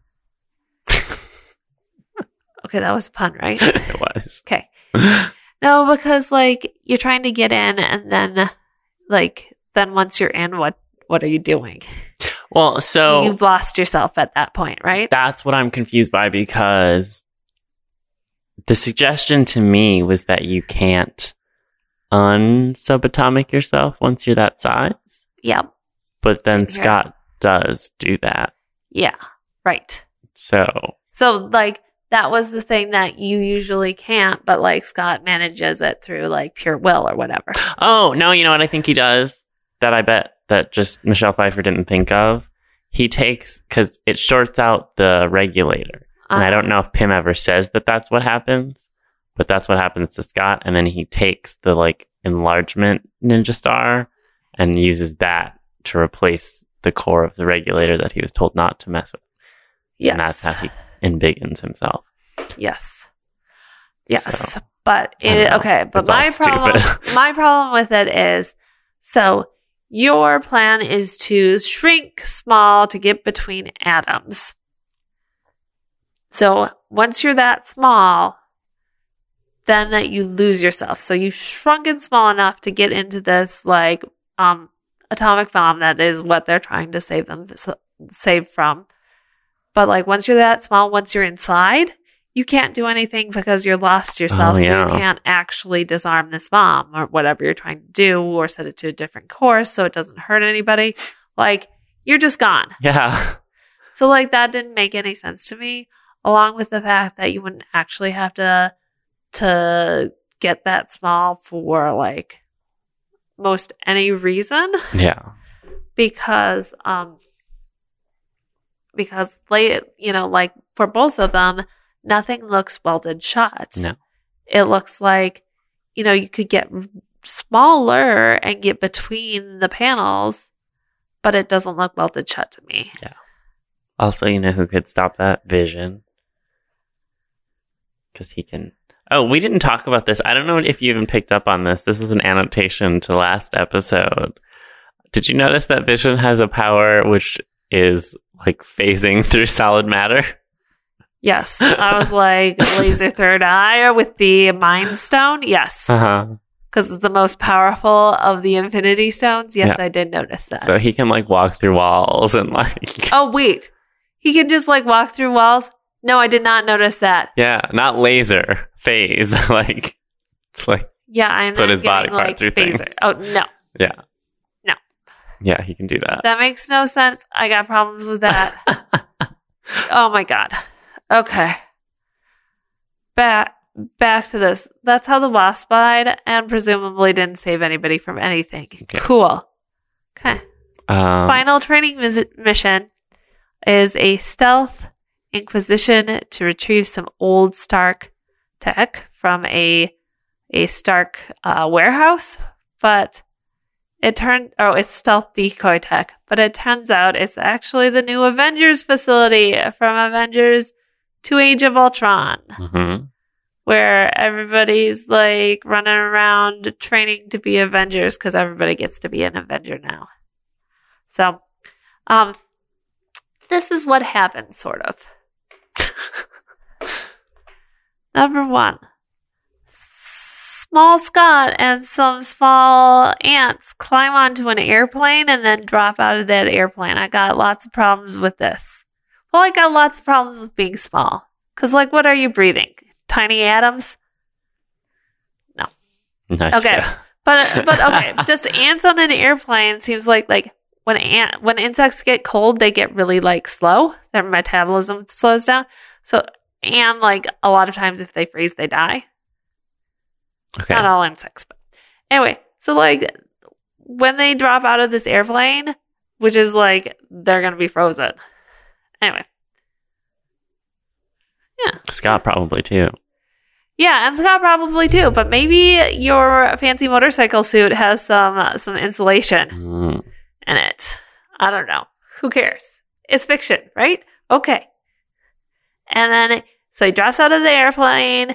They fly into the thing, and they're like, "I thought this was an abandoned warehouse." And it's like, look like it's like it's new, but nobody's home. And there's like, "Oh, people are home." And then he lands on the roof, and then Falcon comes in and is like, "What's going on?" And he's like, "I don't think he can see me." And he's like, "I can hear you." And then he like gets big and is like, "Hi, I'm Scott." And they're back at home. Hope and Dr. Hank Pym are listening, and they're like, "Did he just say I'm Scott?" And they're like, "Yeah." And then he gets real small and beats up the Falcon, and then steals the tech, and then returns home. Okay. Which makes it a really great break time. I don't like the Falcon. You don't like the Falcon, the character, like Sam Wilson, or you don't like the Falcon as a superhero, an Avenger? Both. I prefer Colonel Best Friend and Bucky. Okay, I can understand how you prefer Colonel Best Friend, but I think Sam Wilson, the guy, is just a nice person. Yeah, but he shouldn't be an Avenger. Well, they're letting everybody be Avengers now. I know they shouldn't. You should have to have superpowers. At least super strength. Like Hulk, Thor, Captain America, Iron Man in the suit all have like super strength and a level of invulnerability. Nobody else does. Like everyone else has just human squishy bodies and they'd be dead immediately. Yeah, but like Red Widow and Hawkeye have always Black Widow. Oh crap. Black Widow and Hawkeye have always been part of the Avengers and have always had human squishy bodies. I don't think they were Avengers. I think they were just like S.H.I.E.L.D. agent sidekicks, and then people decided they liked them enough, and now they're Avengers. Well, maybe now that S.H.I.E.L.D. like doesn't exist, maybe the only thing left is the Avengers, so that has to fill all the role, including the people who like write out the paychecks. I think that's just and Tony. Order the stuff. Yeah. Or Will Pepper. Rather. Yeah. Not pay the paychecks. The admin duty of writing out the paychecks and like doing payroll. Oh, does that like make HR? More sense? Yes. So are the HR representatives also Avengers? They are, because there's no S.H.I.E.L.D. HR department now. Now there's just the Avengers HR department. Okay. Okay. Now are you ready to take a break and talk about money? Uh-huh. Money, money, money, must be funny in the rich man's world. So Dale, how much do you think this movie cost to make? Michael Douglas and Paul Rudd seem expensive. Whoever the hell plays Darren Cross doesn't seem expensive. And neither does Evangeline Lilly. She's only been in Lost, as far as I know. There was lots of CG. There was not very much fireworks. So I'm going to go with $150,000 or $150 million. A little less. 125. A little more. 140. A little less. 130. Yeah.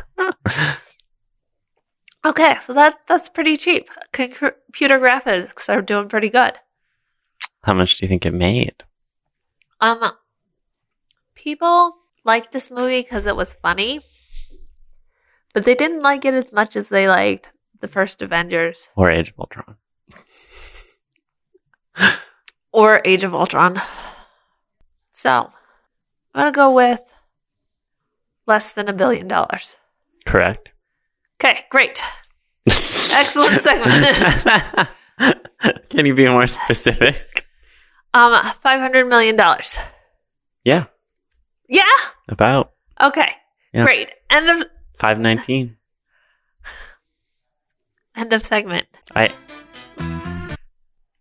was just going to say, it is the second least highest grossing of the MCU. Please say it's after the Hulk. Yes. Okay. So Ant-Man and the Wasp did better. It did. Oh no!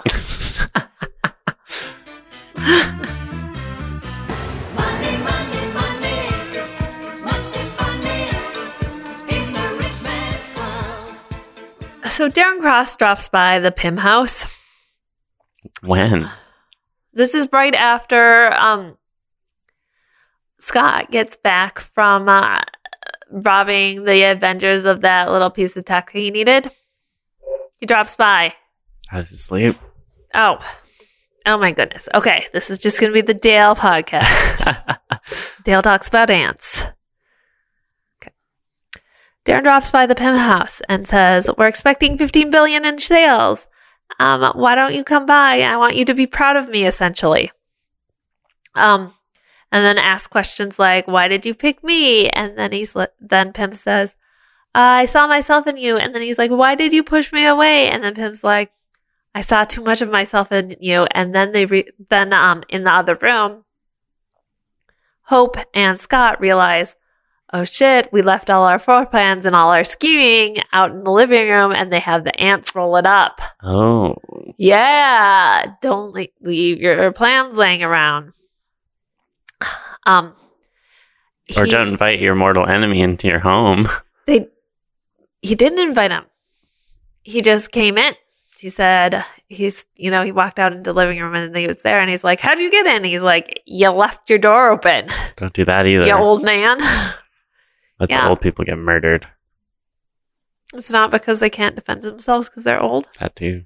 But they wouldn't need to defend themselves if they locked the doors. I guess not. Or maybe if they didn't have like fancy safes in the basement that made people think they were rich. Yeah. Whatever. Yes. Hope thinks that Darren crosses onto them and is like, oh no. And then Darren calls her and she's like, where are you? And she's like, I'm at home.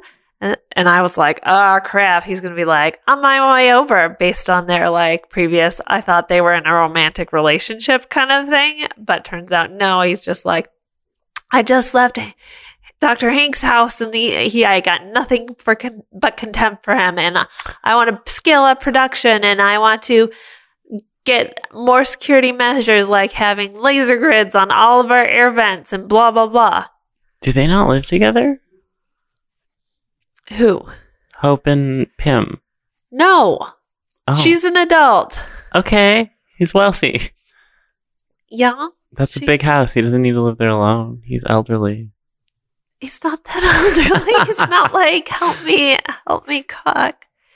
Yeah, no, she doesn't live there. She leaves the house many times. We never see her house, though. No, we never see her house. Okay. Yeah. I just assumed she lived there. Oh. I assumed that when she's just always over there because she's helping. Paul Rudd woke up in that bed. It was her bed. No, now Paul Rudd lives there. Okay. Because he doesn't live at the hotel anymore with his criminal buddies. Yeah. Also, what he he hasn't told his criminal friends anything. It's been like 3 weeks. He was just like, it's true because they probably still think he's in jail. Yeah. Damn. Don't worry. Soon they will know. Like the next scene, they will know.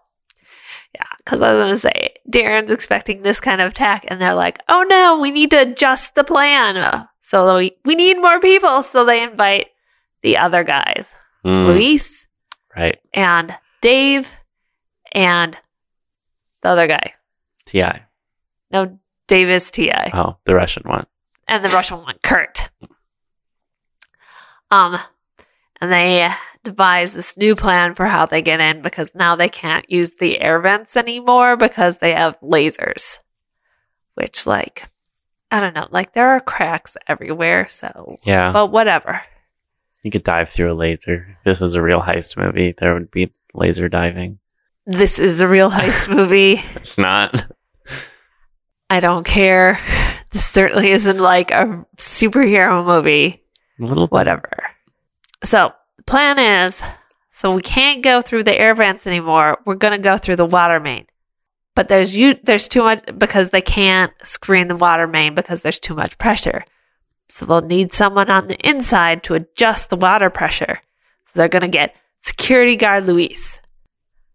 Eyes in the sky are going to be Kurt, and Dave is going to be wheels on the ground. So they go in through the water main, which is like somehow through the like sewer system, like not the like to the wastewater treatment plant sewer system, but the drains to the ocean sewer system, which makes no sense because that's where Paul Rudd in his suit and his ants go in. Okay. Right? But they're actually going in like, so that's like the rainwater system. That's where they like show him going in. Mm-hmm. But really, they're going in through the drinking water, potable water system because they have Luis whistle and then punch out and knock out a guy. And I woke up for that. I saw that. I remember that. They're standing by a door. That was the other security guard. Oh, was that later? But good job. Yep.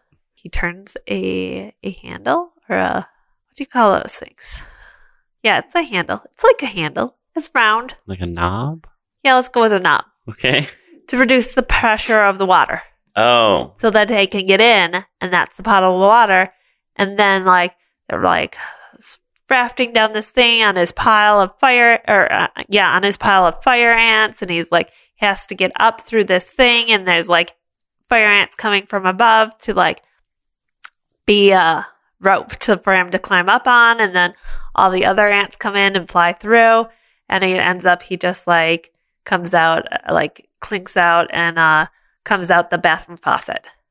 Okay. So different water systems. So I have a problem with that. But that's how they get in. Mm-hmm.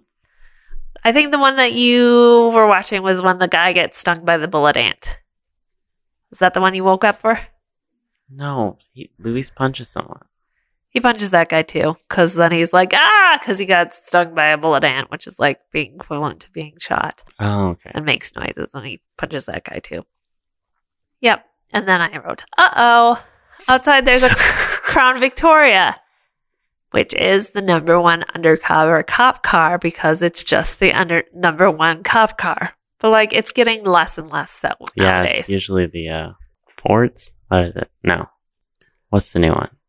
It's a nice car. It's the one that the Transformers are made of. Why do you think I have ever watched the Transformers? Every time you bring up Transformers. It's a major franchise that people know. I don't know.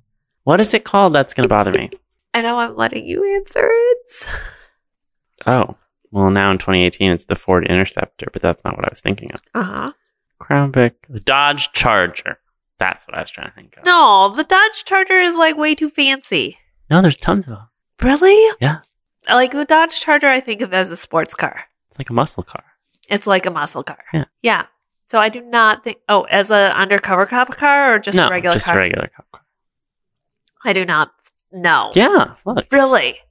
I think of them more as... what were we just talking about earlier today? This is like the What does standard Michael like have? police car now. An Impala. Oh, damn. That is crazy. That doesn't seem right to be a police And in car. Seattle, they have a lot of these and then a lot of the SUVs. And instead of being black and white, they're blue. But like a dark navy, almost like a plum. Yeah, I think they don't even make Crown Victorias anymore. They do. But a lot of people have them. They're Look it up. Repurposed. Repurposed cop cars. With the little light on the front. It's kind of annoying. Anyway, so they realize that this is probably the cops. And the cops actually get out of the car and start hassling Dr. Pym. Probably arresting him for, I guess, impersonating a lawyer. I'm not exactly sure. They stopped making them in April 2001. That's a long 2011. time. Oh, okay. So Dave is like, we need Hank Pym in that building. And so Dave gets out and steals the cop car. Oh.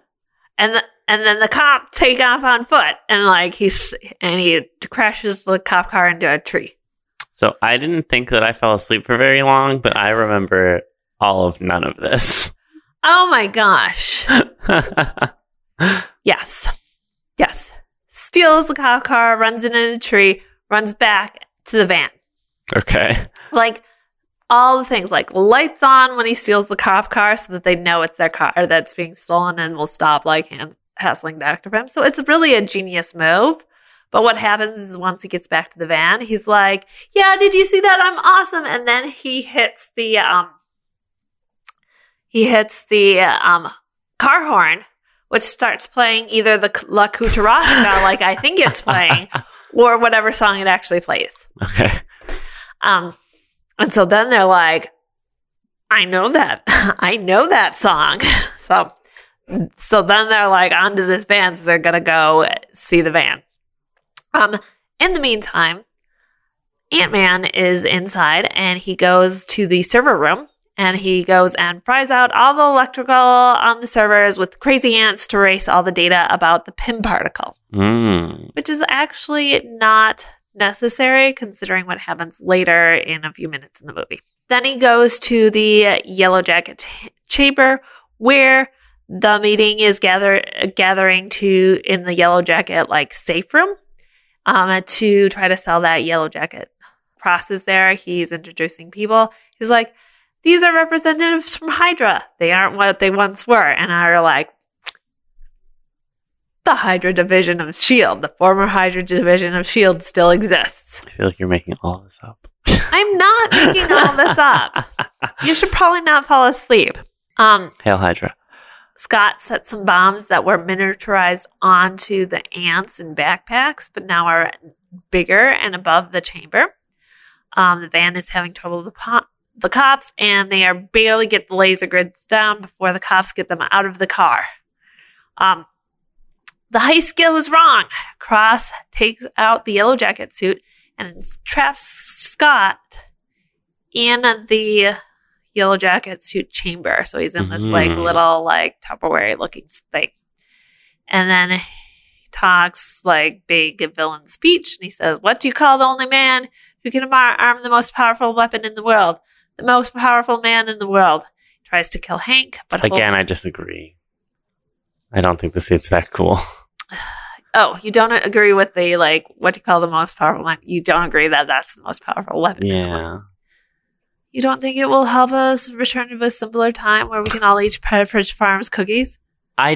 In this same film series, I have seen scepters that are both, razor sharp, but also can mind control people. Oh, yeah, that's true. I've seen a box that can freeze people into ice, and a hammer that can only be lifted by the worthy and summons lightning. I don't think this yellow jacket suit's that impressive. Okay. That's fair. There's a man who could breathe fire. That's also true. Okay.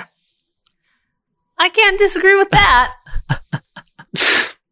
But he is making a big villain speech. But the yellow jacket suit is way better than the Ant-Man suit. Because it has those little pole things that shoot lasers. And it flies. And it flies, yeah. Yeah. You don't have to get ants for that. I don't know how it flies, though. I was trying to figure that out. It looked like it maybe had little jetpacks. But I couldn't, there was no, propulsion.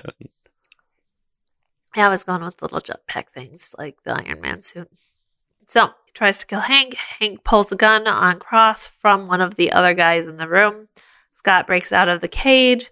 Hank gets shot in the arm, kind of shoulder area. Ant-Man goes to get the yellow jacket suit while Hope helps Hank with his injury. Hank and Hope get out of the building with the tank keychain, which turns out to just be a tank. They ride that out of the building through the wall. Room. Were you awake during this? No. Oh my gosh. Cross goes out through the helipad. He tries to shoot flying ants and succeeds in shooting Ant-Man's favorite ant, Anthony, who is a flying male ant. And so it's appropriate that his name is a male ant name pun. So Anthony is the name of one of the guys from Queer Eye, the Netflix revival, but it's spelled with an I, not a Y. And I think it's a made-up name, but maybe it's his real name. Who knows? But he's super hot. Okay. I have a lot of feelings about Anthony. You have a lot of feelings, a lot of people. Yeah. They fight on a helicopter? Okay, so this is where I woke up because... Oh my god. I don't remember a fight on the helicopter, but I remember... Oh, there is definitely a fight on the helicopter. He's he kills Anthony, the favorite ant. He rides a different ant and he's all mad. And then he has to gets big on the side of the helicopter and punches the window. And then... Yeah, I don't remember any of this. But and then I remember... in the helicopter. It was a fancy helicopter, right? It's a luxury helicopter. Yes. And then they're in a briefcase. Yeah. So yeah, I remember that. Yeah, and then Darren Cross puts on the yellow jacket suit and he's shooting the lasers inside the helicopter and a whole mess. Oh yeah, and then he kills the pilot. Yeah. Mm-hmm. So then the helicopter starts going down and then somehow they end up inside his briefcase and then he's still shooting the lasers out. Yeah. And it's just pew lasers all over, and then they fall into some family swimming pool as they're barbecuing. Yeah, and meanwhile, both the cops are following the helicopter, and the van with Dave and Kurt are following the helicopter. And they fall on somebody's swimming pool. They both get out, real life size, and then get small and fight through that family's living room. And then the yellow jacket ends up on the bug zapper, and then the cops come around the side of the building, and then they totally tase Paul Rudd / Scott Lang. And then he gets put in the back of that cop car, that Crown Vic undercover cop car. And while they're riding around and he's trying to be like, no, we have to go back. There's something dangerous in that bug zapper. And they're like, you're delusional.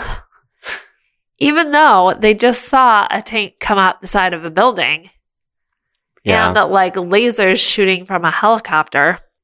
They're like, you're delusional. Then they get this notification over the radio that there is a 1036 in progress at 840 Winter Street, which is Paxton's house. So they're like, Cassie has been kidnapped, which is totally true. She's been kidnapped by the Yellow Jacket. Once the cops get out of the car, because they won't let him out, Scott scoots into his helmet and shrinks down and then enters the room, and they fight on Thomas the Train Engine. They make a big ant. They make a big Thomas the Train Engine. Paxton runs up the stairs and sees some of the stuff that happens, and Scott eventually has to shrink between the molecules, get into the Yellow Jacket's power supply weird thing on his back, control module. I don't know, but it doesn't really make sense because you don't need to shrink that far. He was just trying to pull off the hatch, but if there's a line there, that means you probably don't need to shrink that far to get through molecules because it's not attached to each other. And then Scott gets out of the quantum realm because he hears his daughter saying, "Daddy, where do you go?" But also when he's in there, I don't know what he's doing, and he's punching things. I don't know. Comments? 1036 means it's the correct time in police lingo. It's different where you go because sometimes it's the penal code section. So for the state of California, it tends to be different than other areas. Or they just made up a number that sounded good for somebody to say up over the radio. Because they made up 1040 Winter Street. Confidential information. Yep. Okay. Yeah, they made something up. Yeah. All that happens.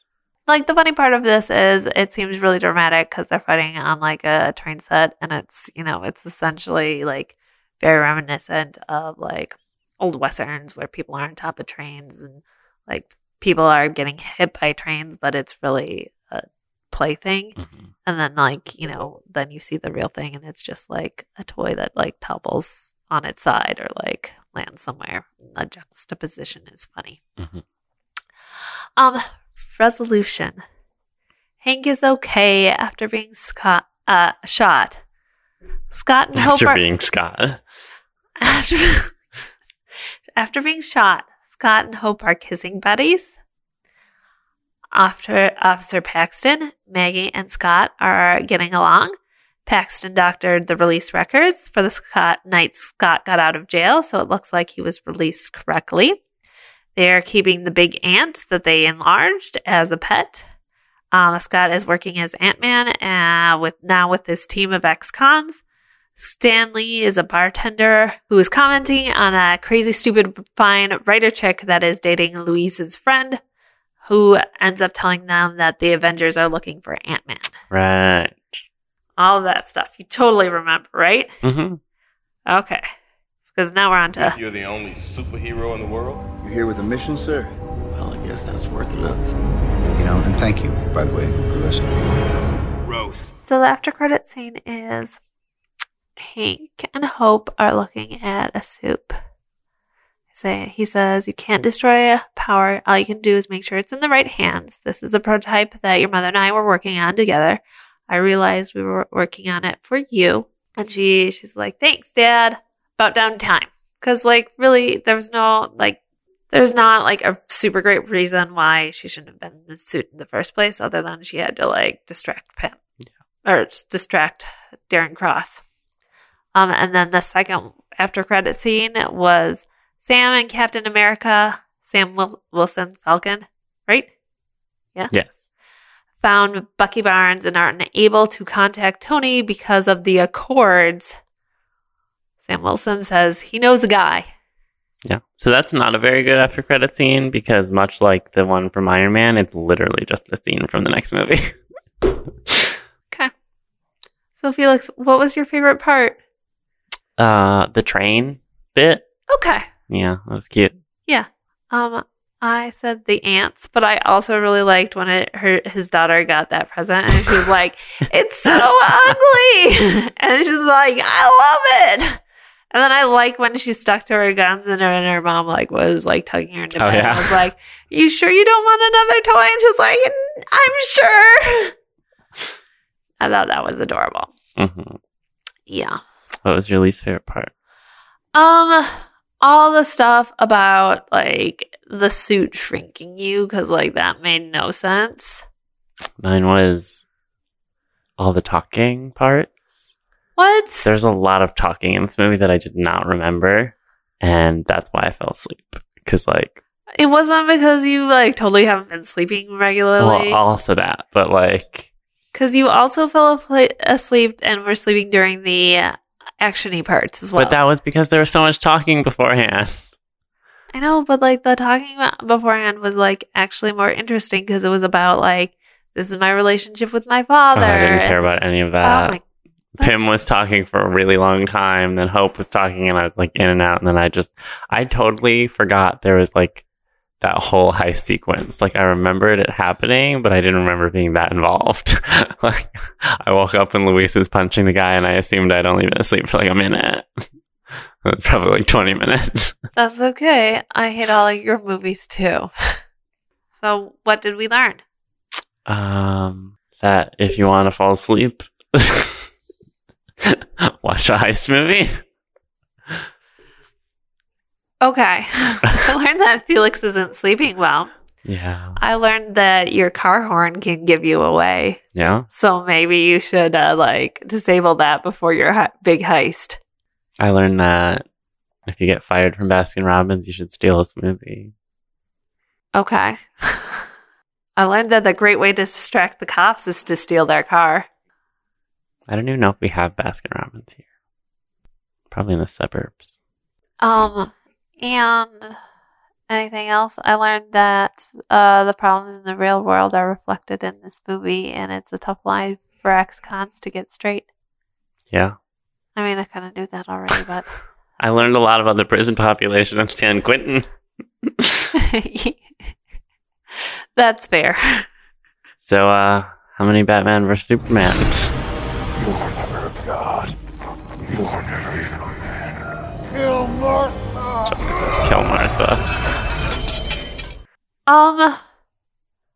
Okay, so I like this a lot. Uh-huh. I like this because the talky parts made sense. The science parts made no sense. I like that there were ants in it. And I like that, like, I like the romance. It sort of made sense, but there wasn't a lot of focus on it. Mm-hmm. Paul Rudd, despite his, like, clear workout routine or body double in that scene, whatever happened, is still not as hot as what's-his-face. Thor. Yes. Yeah. Actor name here. Chris Hemsworth. Yes. He's cute, though. He is. Like a puppy. Okay. Yeah. So I feel like I should give this a higher score than Thor. Oh. Uh-huh. So I'm going to go with 45. Jesus. I can't believe you didn't see that coming after. Like, I don't know why you didn't like this compared so to like bad. the shit you like. It's so boring. It's about like how I can't connect with my father because he's sort of a jerk, but he's not as big of a jerk as Odin. You know, like, who else can't connect with their father? Tony Stark, and it's a lot more interesting. No, it's not because you never see that father. They're never see like you know he can't connect, but like they never actually like talk about it or address it. Yeah, they do. No, they don't. Yeah, they do. They do during like the video flashbacks during the Stark Expo. They do in Captain America: Winter Soldier. No, in Civil War. Okay, I haven't seen Civil War yet, Those flashbacks are not addressing it. They're just showing that it happened. Okay. And they're barely doing that. And his father keeps changing faces, so that's kind of disturbing. It is. I don't care about Hank Pym. Just nothing about this movie is fun or interesting. The action set pieces aren't fun or interesting except for the train one. None of the action set pieces are ever interesting. Like, the train one was the most interesting thing in this whole series. You always zone out during the action sequences. That's because they're boring. Yeah, that's why I fell asleep during the heist. Oh my gosh.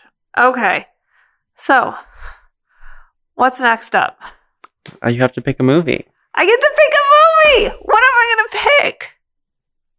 A Bug's Life. No, I'm not going to pick a Bug's Life. Okay. You love bugs. I do love bugs, but I don't think I want to see a CG movie about fake bugs. So, this is what I was thinking, is Scott Pilgrim versus the World, which has Chris Evans in it. Somebody is so excited about this. He's not very attractive in that movie. He's got facial hair, but he's still in it. And it's based on a comic book. It is. And written and directed by Edgar Wright, who partially wrote Ant-Man. Mm-hmm. So that seems like also a very good choice. So, we'll see. Do you want to guess what happens? Have you seen Scott Pilgrim versus the World? Yeah. Okay. You want to tell us what happens in it? Michael Cera's awkward because that's his character and his real life personality. And Have you met him? Or do you watch enough like chat shows that you know that he is actually awkward? Assume that he's awkward. Okay. Because that's every character he plays. So join us next time when Scott Pilgrim versus the World, and we discuss the conclusion to Phase 2. Yeah, I don't know if we have any like supplemental materials to watch for that, like last time. We didn't have supplemental materials last time. The one-shots. Yeah, we did that separately. Yeah? That was a completely separate event. Well, stay tuned.